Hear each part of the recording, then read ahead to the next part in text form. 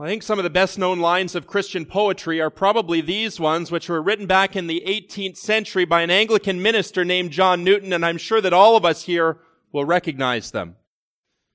Amazing grace, how sweet the sound that saved a wretch like me. I once was lost, but now am found, was blind, but now I see. We often sing these familiar words on Sunday morning, perhaps at funeral services, but you may not know the powerful story of grace and forgiveness that lies behind them that brought these words into existence. Though the author of that famous song, John Newton, ended his life as a faithful minister of the gospel, he did not begin his life that way. After losing his mother to tuberculosis at the age of 7, John Newton rejected the Christian faith and instead pursued a life of unrestrained sin and immorality. At the young age of 11, he began a career as a sailor on an English merchant ship, but soon lost his job because of unsettled behavior and impatience of restraint. He joined the British Navy, but couldn't handle the discipline and ended up going AWOL, a foolish decision that earned him a good flogging and a new home in jail. Eventually, he was able to convince his superiors to discharge him from the Navy in order to work on a slave ship. It was there in that horrific business of human trafficking that John Newton plunged even deeper into a lifestyle of sin, testifying later on in his life that he sinned with a high hand and made it his study to tempt and to seduce others. Went on to become a successful slave trader, the captain of several ships, making a living by kidnapping men and women and consigning them to either death or a life of hard labor in other parts of the world. John Newton was a rising star in one of the most wicked and depraved enterprises on earth, but one day during an enormous storm at sea, everything started to change. During that tremendous storm, Newton saw his life flash before him. He was reminded of Bible verses that he had known from the time he was a child. And by the grace of God, his hardened heart began to soften, although he would later say he was not a true believer at this time and continued on for several more years in the slave trade. Well, after leaving that life at sea for an office job in Liverpool, Newton came under the gospel preaching of the Wesley brothers and George Whitefield, and he was increasingly disgusted with his former way of life. Under deep conviction from the Word of God and the Spirit of God, he renounced the evils of slavery. He repented of his terrible sins, and he was ordained into the Anglican Church, where he faithfully served the Lord for the rest of his life. When he died in the year 1807, his tombstone was engraved with the following words that can still be seen today. John Newton, once an infidel and a libertine, a servant of slaves in Africa, was, by the rich mercy of our Lord and Savior Jesus Christ, preserved, restored, pardoned, and appointed to preach the faith he had long labored to destroy. You know, this true story of John Newton is a wonderful testimony to God's amazing grace. And this morning, as we turn into the Word of God and look at the Word, we're going to see yet another real-life account of a wicked man who was gloriously humbled and rescued by the amazing grace of God. If you have your Bible with you this morning, and I hope that you did bring it, please turn with me to Daniel chapter 4. Daniel 4. I'll ask you to listen carefully as I read this entire chapter from God's holy and inspired word. King Nebuchadnezzar, to all peoples, nations, and languages that dwell in all the earth, peace be multiplied to you. It has seemed good to me to show the signs and wonders that the Most High God has done for me. How great are His signs, how mighty His wonders. His kingdom is an everlasting kingdom. His dominion endures from generation to generation. I, Nebuchadnezzar, was at ease in my house and prospering in my palace. I saw a dream that made me afraid. As I lay in bed, the fancies and visions of my head alarmed me. So I made a decree that all the wise men of Babylon should be brought before me, that they might make known to me the interpretation of the dream.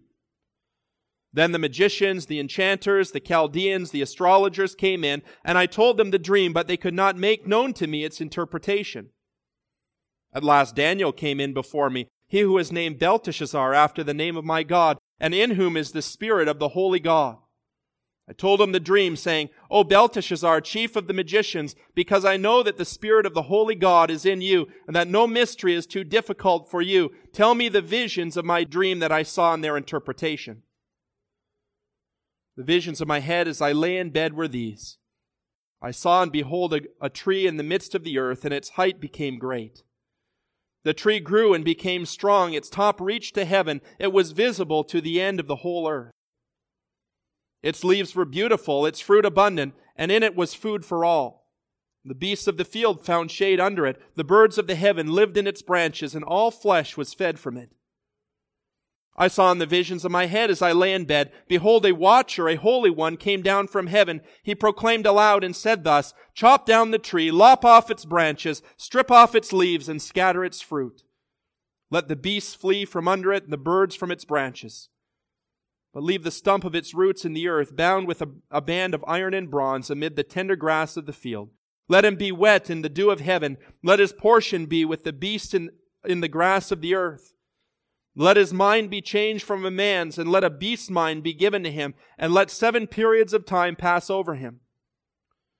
The sentence is by the decree of the watchers, the decision by the word of the holy ones, to the end that the living may know that the Most High rules the kingdom of men, and gives it to whom he will, and sets it over the lowliest of men.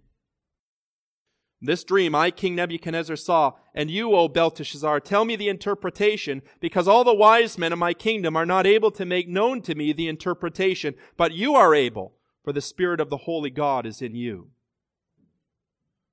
Then Daniel, whose name was Belteshazzar, was dismayed for a while. His thoughts alarmed him. The king answered and said, Belteshazzar, let not the dream or the interpretation alarm you. Belteshazzar answered and said, My lord, may the dream and those who hate you and its interpretation for your enemies.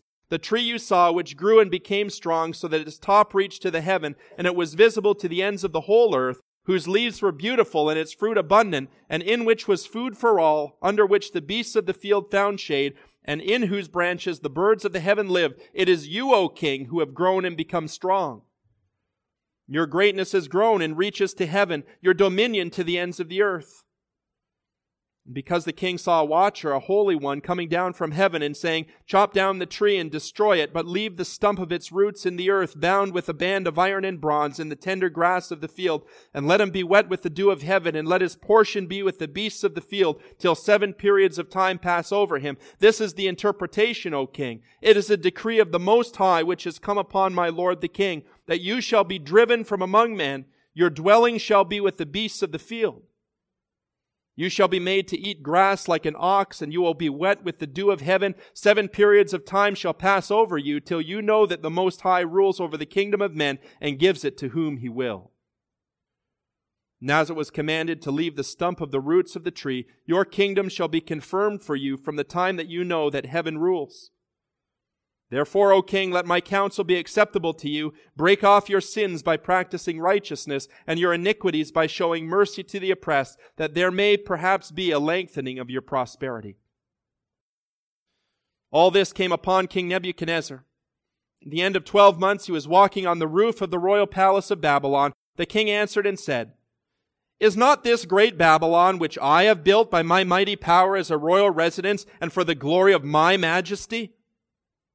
While the words were still in the king's mouth, there fell a voice from heaven. O King Nebuchadnezzar, to you it is spoken, the kingdom has departed from you. You shall be driven from among men. Your dwelling shall be with the beasts of the field. You shall be made to eat grass like an ox, and 7 periods of time shall pass over you, until you know that the Most High rules the kingdom of men, and gives it to whom he will. Immediately the word was fulfilled against Nebuchadnezzar. He was driven from among men and ate grass like an ox, and his body was wet with the dew of heaven, till his hair grew as long as eagle's feathers, and his nails were like bird's claws. At the end of the days, I, Nebuchadnezzar, lifted my eyes to heaven. My reason returned to me. I blessed the Most High and praised and honored him who lives forever, for his dominion is an everlasting dominion. His kingdom endures from generation to generation. All the inhabitants of the earth are accounted as nothing. He does according to his will among the host of heaven, the inhabitants of the earth, and none can stay his hand or say to him, What have you done? At the same time my reason returned to me, and for the glory of my kingdom, my majesty and splendor returned to me. My counselors and my Lord sought me, and I was established in my kingdom, and still more greatness was added to me. Now I, Nebuchadnezzar, praise and extol and honor the King of heaven, for all his works are right, his ways are just, and those who walk in pride he is able to humble. The word of the Lord. As we dig into this text this morning and consider its meaning and implications for our lives here and now in the 21st century, we're going to discover a great deal of truth about the doctrine of repentance through the example of this ancient king named Nebuchadnezzar. Repentance is an important word. It's a biblical word. It's one of the most vital doctrines of the Christian faith because of its close and central connection to the gospel of Jesus Christ. But sadly, this Christian and biblical doctrine of repentance has become one of the most neglected doctrines in the modern church. And so this morning, with God's help, we are going to seek to understand the anatomy of repentance as revealed to us in Holy Scripture, considering this morning the story of Nebuchadnezzar, the precursors to repentance, the process of repentance, and the proof of repentance. The precursors, the process, and the proof. The first 3 chapters of the book of Daniel we've already considered in previous weeks were presumably written by Daniel himself as he looked back over his life in Babylon and as he traced the sovereign hand of God through a lifetime of faithful ministry. In chapters 1 to 3, Daniel is the narrator of the story. But as we round the bend and come into chapter 4, we realize that the voice that is speaking to us here has switched from that of Daniel to that of King Nebuchadnezzar. And this sudden change of voices comes as a surprise because now it's not the hero of the story who's speaking and writing to us. It is the villain who's speaking. And not only that, he is speaking and he is writing to us under the inspiration of the Holy Spirit. So it's quite an amazing thing to ponder, brothers and sisters, that God in His mysterious providence and grace sees fit to include a very unlikely man among the other authors of Scripture. Not a pious Jew, but a pagan king. It's a helpful reminder to me, and I hope to all of us, that nobody is beyond the reach of God's sovereign grace, not even this villainous and evil king named Nebuchadnezzar.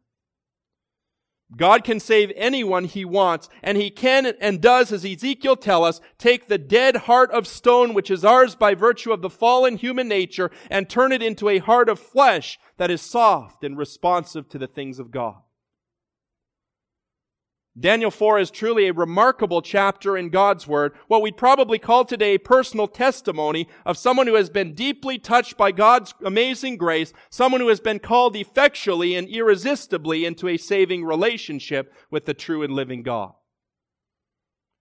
This chapter preserves for us the words of King Nebuchadnezzar to the various peoples and nations of the earth in the form of an open letter, explaining to them openly and honestly what God has done in his life and giving glory to the only God who is able to humble and save the most improbable and the most hard-hearted of sinners.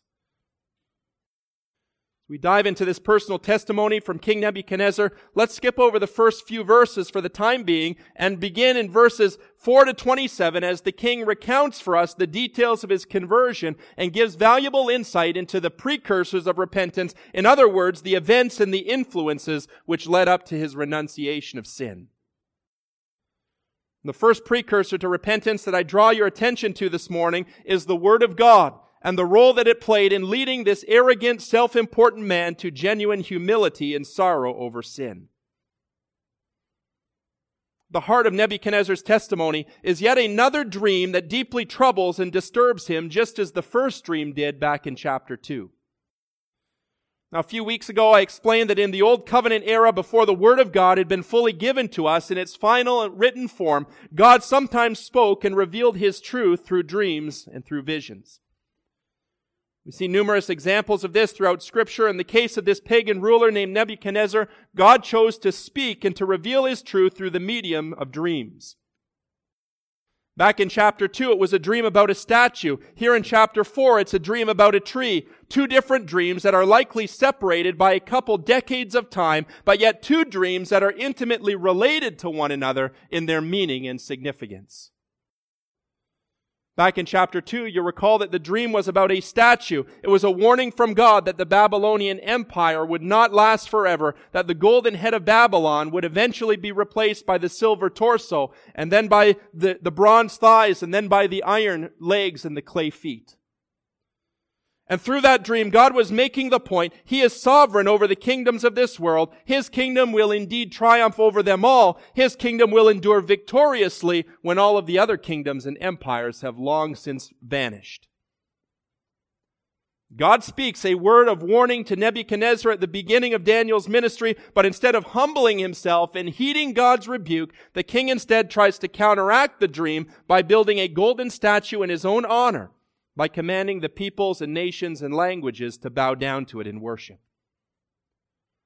Here is a man who has heard the word of God through Daniel the prophet. It's a man who has seen the mighty hand of God through the salvation of Shadrach, Meshach, and Abednego. But this first warning from the Lord has fallen on deaf ears. It has not brought Nebuchadnezzar to his knees in genuine repentance and faith.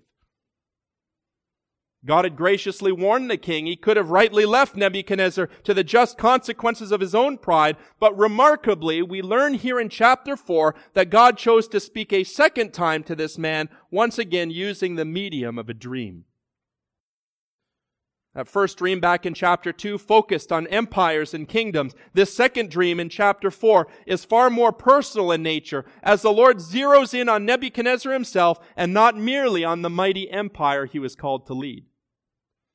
And this second dream, which is described here in some detail, tells the story of a great and glorious tree that is suddenly ordered by the angel to be chopped down, and left as a pitiful stump.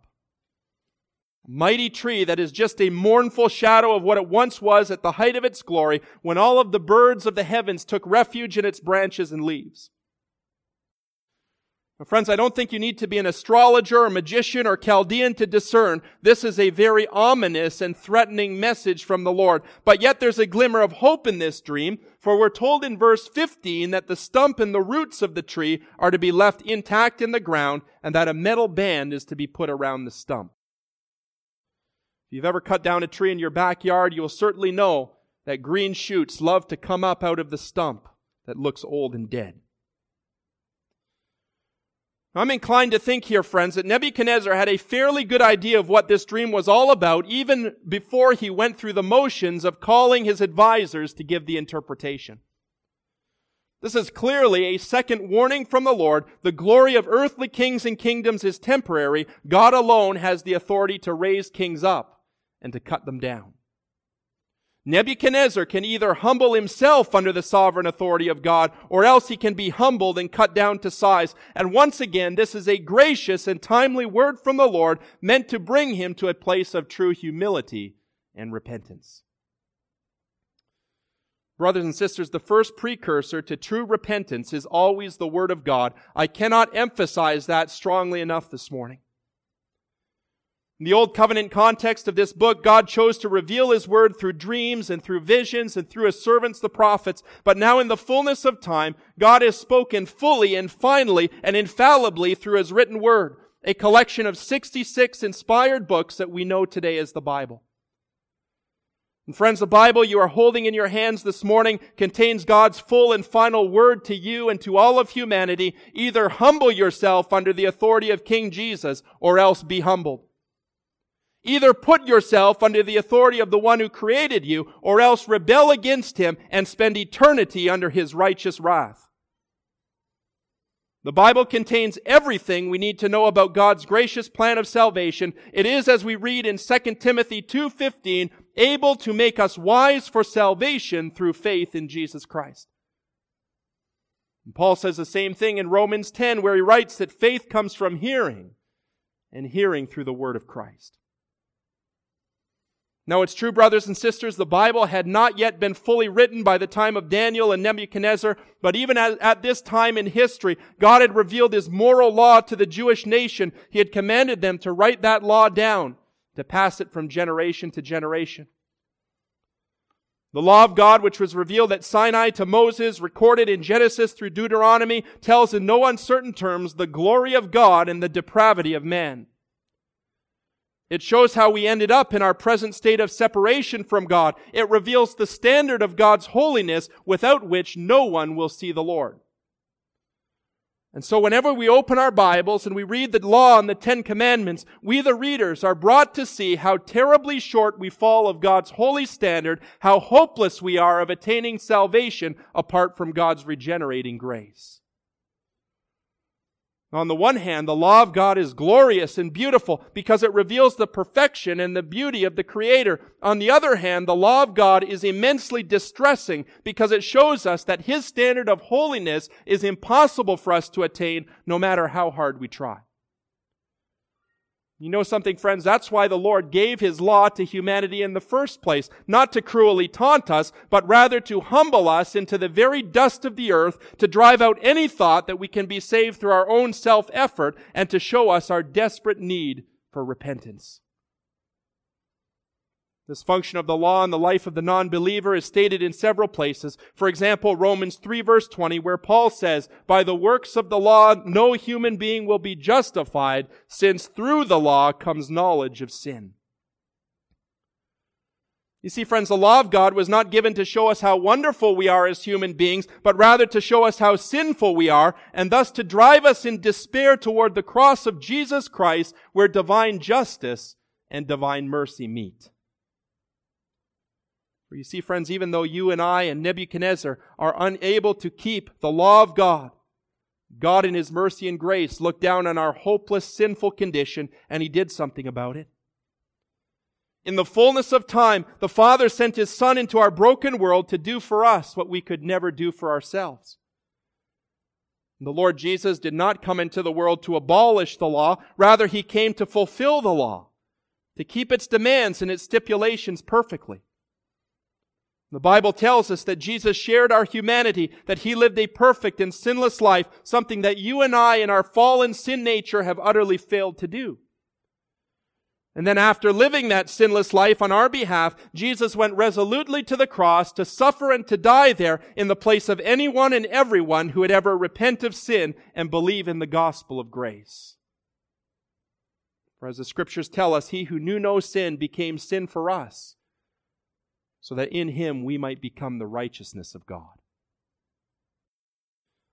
You know, friends, the only difference between us and King Nebuchadnezzar is that we are now looking backwards on that great atoning sacrifice, whereas Nebuchadnezzar was looking forward in time to the Savior who is yet to come. But when all is said and done, everyone will be saved precisely the same way, by repentance of sin and through faith in God's gracious provision for sin through the sacrifice of His Son. Contrary to popular belief, the Old Testament saints were never saved by their strict adherence to the law of Moses. They were saved in their faith in the Messiah to come, just as we are saved by faith in the Messiah who has already come. Well, the first precursor to repentance is the Word of God. In Nebuchadnezzar's case, a dream that came by way of divine revelation, but for us today, the written and inspired Word of God. God has always used His Word to begin the process of repentance. He is still using that same Word today to till up the hardened soil of the human heart and to prepare the heart for salvation. You know something, friends? On that final day of judgment, when all of humanity will stand before the great white throne, there will be no excuses. There will be no justifications for persisting in rebellion against God. For we are told in Romans 1, God has not merely given us His law in written form, He has inscribed it on the human heart. And so the Apostle Paul writes in Romans 2:14, "For when the Gentiles who do not have the law by nature do what the law requires, they are a law to themselves, even though they do not have the law. They show that the work of the law is written on their hearts, while their conscience bears witness and their conflicting thoughts accuse or even excuse them on that day when, according to my gospel, God judges the secrets of men by Jesus Christ." Every mouth will be stopped on the day of judgment, for the law of God has been written on the human heart. The mighty power of God is clearly revealed through the creation around us. Therefore, the author to the Hebrews warns us, we must pay closer attention to what we have heard, lest we drift away from it. For since the message declared by angels proved to be reliable, and every transgression or disobedience received a just retribution, how will we escape if we neglect so great a salvation? First precursor to repentance is the Word of God. The second precursor God used to prepare Nebuchadnezzar's heart was a man named Daniel and his other three friends, Shadrach, Meshach, and Abednego. A few decades before this time, when Nebuchadnezzar besieged the city of Jerusalem and brought these 4 men back into Babylon, he saw them as conquered slaves and as political pawns, but God saw them differently. God saw these 4 young men as his specially chosen missionaries. Nebuchadnezzar thought he was bringing slaves back into Babylon. In reality, he was bringing God's ambassadors into his very own palace. And this is yet another expression of God's grace and kindness towards a very undeserving man. The God revealed in the Bible is a God who sends his ambassadors throughout the world. And this pattern of missionary sending is seen throughout the Scripture. We see it, for example, in the story of Naaman and the little servant girl who told him how he could be cleansed and healed. We see it in the story of Esther, who shone brightly for God in Persia. We see it in the story of Paul the Apostle, who once led his own jailer to faith in Christ and who preached the gospel to the Roman guards who had put him under arrest. Time and time again, God has raised up and sent out missionaries to shine the light of his gospel in the darkest corners of our world. And that's what's going on here in the story of Daniel and his friends. Nebuchadnezzar meant it for evil, but God meant it for good. And he had sent Daniel into Babylon as his personal ambassador to the king. We know by this time in the narrative, Daniel had been a fixture in the king's palace for many years. He had shown himself to be a true ambassador of God. And that makes it all the more surprising here in the text that the king chooses to consult with the magicians and the astrologers and the enchanters before consulting with the true prophet of God. I mean, here's a guy who seeks help from the very same men who had once let him down and only goes to Daniel as the last resort. It goes to show, I think, the natural hardness of heart we human beings have towards the Lord, the stubborn tendency that we all have to seek help from every alternative source before turning to the true fount and source of wisdom. Twice already in this book, Nebuchadnezzar has verbally affirmed the power of God. He did it at the end of chapter 2. He did it a second time at the end of chapter 3. But even though he knows the power of God, even though he has witnessed God's power firsthand, he has still not repented of his sin. And it causes me to wonder whether the problem wasn't so much that he didn't know where to turn for the truth, but rather that he didn't want to hear the truth that he knew that Daniel would speak. Doesn't that reflect our own inclinations today, friends? Knowing that the answers to life's biggest questions are found in the Word of God, but not wanting to go there because we don't like what it says. We don't like the implications that God's revealed truth will have on our lives. Nebuchadnezzar, like so many other people in our world today, sought his answers from many different sources, but in the end he found that all of those wells and cisterns were useless and dry, just as dry as they were in chapter 2.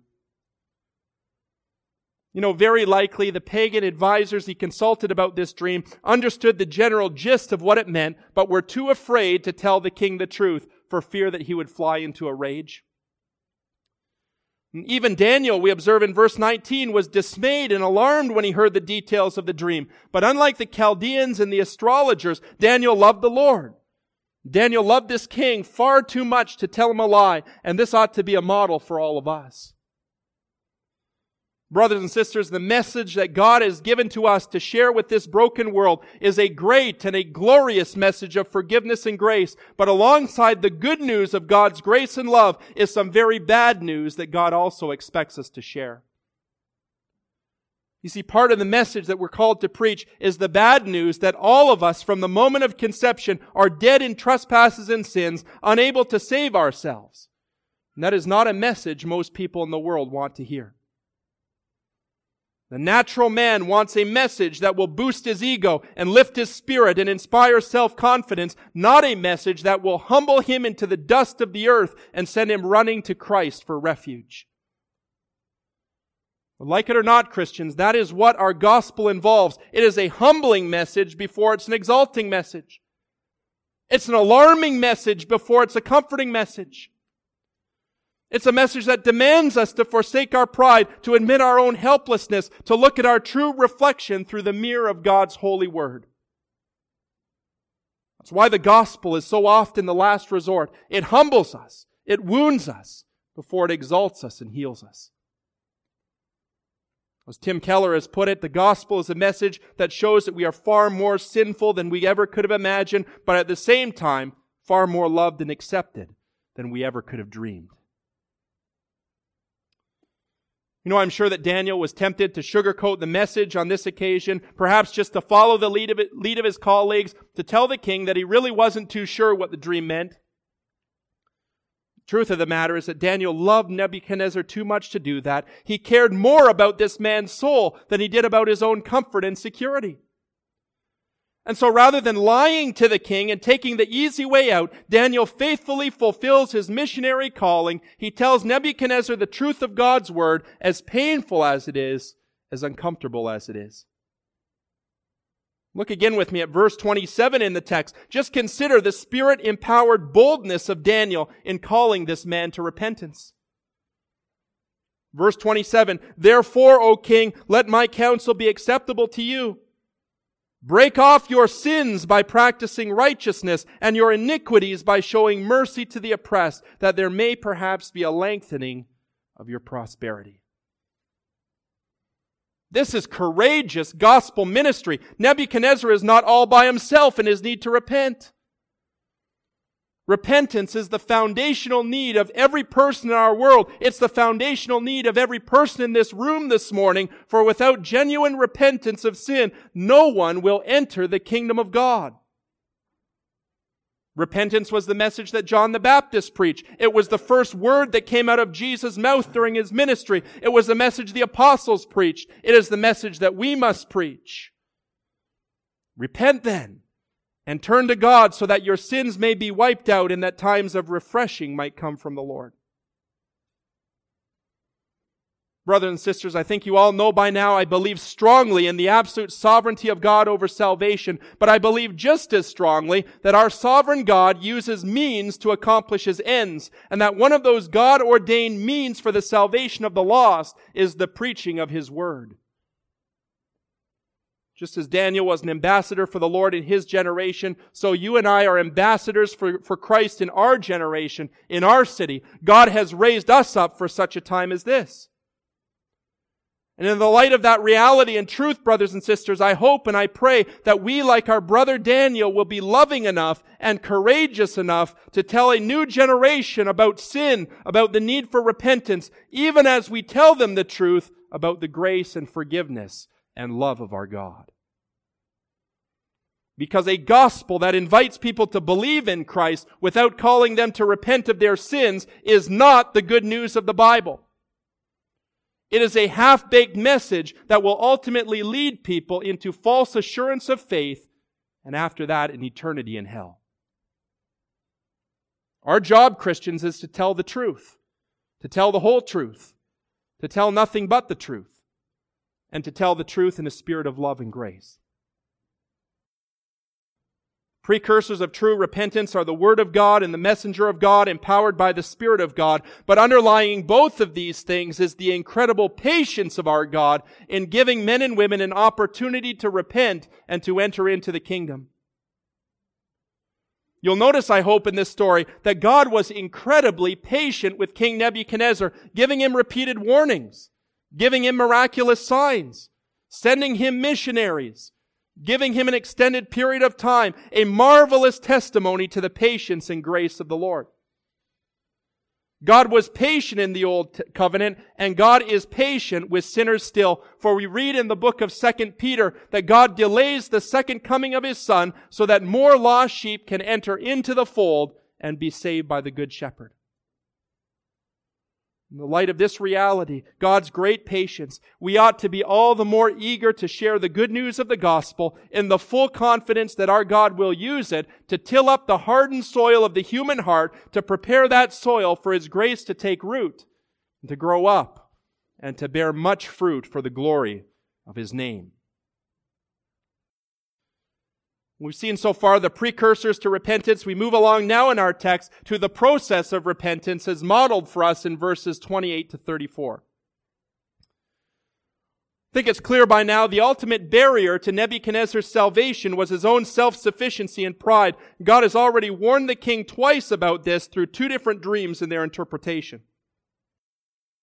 12 months have now come and gone between Daniel's call to repentance and the next scene in verse 28, a full year, an extra year of God's patience and grace. But now in verse 29, we read that Nebuchadnezzar was walking on the roof of the royal palace of Babylon, and the king answered and said, "Is this not great Babylon, which I have built by my mighty power as a royal residence for the glory of my majesty?" While those arrogant words were still on his mouth, the fulfillment of the dream suddenly comes upon him as this powerful and majestic tree is cut down to size, driven out into the field to act like a wild animal for 7 years. At one moment, Nebuchadnezzar is strutting proudly on his roof, admiring the beautiful hanging gardens of Babylon, all of the great things that he felt that he had accomplished in his own strength. The next moment, he is out in the field, grazing like an animal, a man who has completely lost his dignity, not to mention his sanity. God gave the king 12 months to humble himself and repent of his pride, but when the king refused to do what Daniel said, God intervened directly in order to deal with his pride, rooting it out through extreme measures, depriving him of his sanity and his dignity. Now, God's method in this particular situation might seem a little unusual to us, but the principle underlying these dramatic events ought to be very plain. God humbles sinners before He saves sinners. He humbles sinners before He saves them. And if we will not humble ourselves and repent, God will do whatever is necessary to accomplish His good and sovereign purpose in our lives, even if that process involves a great deal of pain. You know, friends, I don't think it's a coincidence that many people turn to Christ either during a time of personal crisis or shortly after a time of personal crisis. God often uses hard times and painful experiences to get our attention, sometimes pulling the rug out from under our feet in order to turn us around, to humble our pride, and to bring us safely into His kingdom. We see here in this text the example of Nebuchadnezzar. We might also think this morning of the Apostle Paul, who at the time of his conversion was on his way to kill and imprison Christians in Damascus, when God knocked him down and blinded him and forcibly turned him in the opposite direction. One moment Paul is walking in rebellion to God. At the next moment he's walking in obedience to God. And the only thing that accounts for such a dramatic transformation is the sovereign grace of God, which brings us supernaturally from the kingdom of darkness into the kingdom of light. Friends, repentance is necessary for salvation, but it's often a very painful thing because it forces us to admit our own failure, to concede that we cannot fulfill what the law demands. We cannot earn our way into heaven. But let's also understand this morning. Repentance is not possible apart from the grace of God. Study the Scriptures. You will discover repentance is described as a gift of God. A gift of God, something that God grants to whomever He will. You can see that truth in Acts chapter 5. You can see it in 2 Timothy 2 verse 25. Romans 2 verse 4, we learn it is the kindness of God that leads us to repentance. Repentance is an action that God enables by grace, just as faith is something God enables by grace. These are not actions we are able to accomplish in our own strength or through our own effort. They are enabled by the Spirit of God. Now, in some people, like Nebuchadnezzar and the Apostle Paul, God's intervention will be very visible and pronounced in a moment of crisis. In many other cases, God's intervention will seem far more subdued. Everyone has a different testimony. Everyone has a different experience of being brought from one kingdom into the other. But you can be sure of this today, friends. Wherever we find a true repenting of sin, we will also find the ministry of the Holy Spirit, because these two things always go together. If the Spirit of the living God lives in you, you will not be content to remain in your sin. And if you are content to remain in your sin, that is good evidence that the Spirit of God does not live in you. Now, that's not to say that once you become a Christian, you suddenly become perfect and sinless. It is to say that once you become a Christian, you will never again be content to remain in your sin. You will actively fight against your sin through the power of the indwelling Holy Spirit. You will put that sin to death. You will mortify it along with your pride. And so we see here, brothers and sisters, repentance is required to enter the Christian life, but also repentance is something that will characterize the Christian life as a whole. The Christian life is ongoing renunciation of sin as we grow in the grace and knowledge of the Lord and as we walk in the power of the Holy Spirit. It took 7 years out in the field for Nebuchadnezzar to be sufficiently humbled, but in verse 34 we read the glorious moment of his conversion. At the end of the days, I, Nebuchadnezzar, lifted my eyes to heaven. My reason returned to me. I blessed the Most High and praised and honored Him who lives forever. How beautiful to see here that Nebuchadnezzar's ordeal ends in the moment when he takes his eyes off of himself and fixes his gaze upon God, looking to Him alone for the grace and mercy that he so desperately needs. This is what we often call faith. Faith is merely the flip side of repentance. Through repentance, we turn away from our sin. And through faith, we turn towards Jesus Christ and embrace Him as Savior and Lord. And when we put these two Spirit-enabled actions together, the turning away from sin and the turning towards Jesus Christ, what we have is true conversion. A brand new creation in Christ Jesus, as we read in 2 Corinthians, that if anyone is in Christ, he is a new creation. The old has passed away, and the new has come. By examining Nebuchadnezzar's testimony this morning, we've seen the precursors to repentance. We have seen the process of repentance. Now, thirdly and finally, we come to the proof of repentance at the beginning and the end of the chapter. This chapter begins on a note of praise, and this chapter ends on a note of praise. And even though some scholars doubt whether King Nebuchadnezzar was truly converted, I am of the opinion that he was.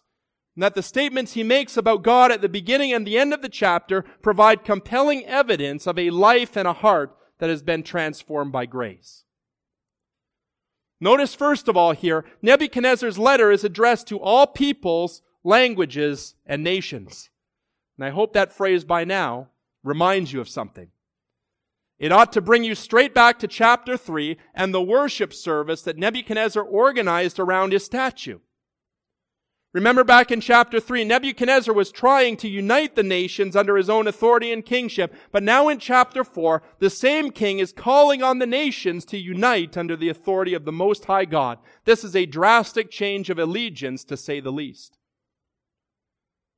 We also see through the two poems that bookend the chapter that Nebuchadnezzar is now willing and eager to affirm the everlasting nature of God's kingdom and even to rejoice in that fact. More evidence that he is now living in submission to the one true God. There are many hints and clues in these verses that Nebuchadnezzar is a man who's been humbled. His life has been transformed. There's a willingness to submit to God's authority. There's a new desire to worship and to praise God. There is a new zeal to make God's name glorious among the nations and people of earth. All of these things are strong indicators of genuine repentance, and it's for this reason that I believe the king was truly converted near the end of his life, and that one day I will see him in the kingdom of God, along with Daniel and his 3 friends. Without question, Nebuchadnezzar is one of the most unlikely converts in the Bible, and this amazing chapter reminds me and encourages me that God can save anyone He wants. Even the people that we least expect. Daniel never gave up in his ministry to King Nebuchadnezzar. Neither should we give up on the people God has sovereignly brought into our lives. Praying diligently for their conversion, taking every opportunity we can to share the good news in all of its fullness. And if you're here this morning and you have never repented of sin, if you have never given your life over to Jesus Christ, the invitation stands open to you today, as it did to Nebuchadnezzar long ago. And God says to you, "Come, let us reason together. Though your sins be as scarlet, they shall be as white as wool. Though they be red like crimson, they shall be as wool." Cast yourself fully on the mercy and grace of Christ. Turn away from your sin and your pride. Cling tightly to the cross of Calvary. And you too can sing with the rest of God's redeemed people, "Amazing grace, how sweet the sound that saved a wretch like me. I once was lost, but now am found, was blind, but now I see. Amen.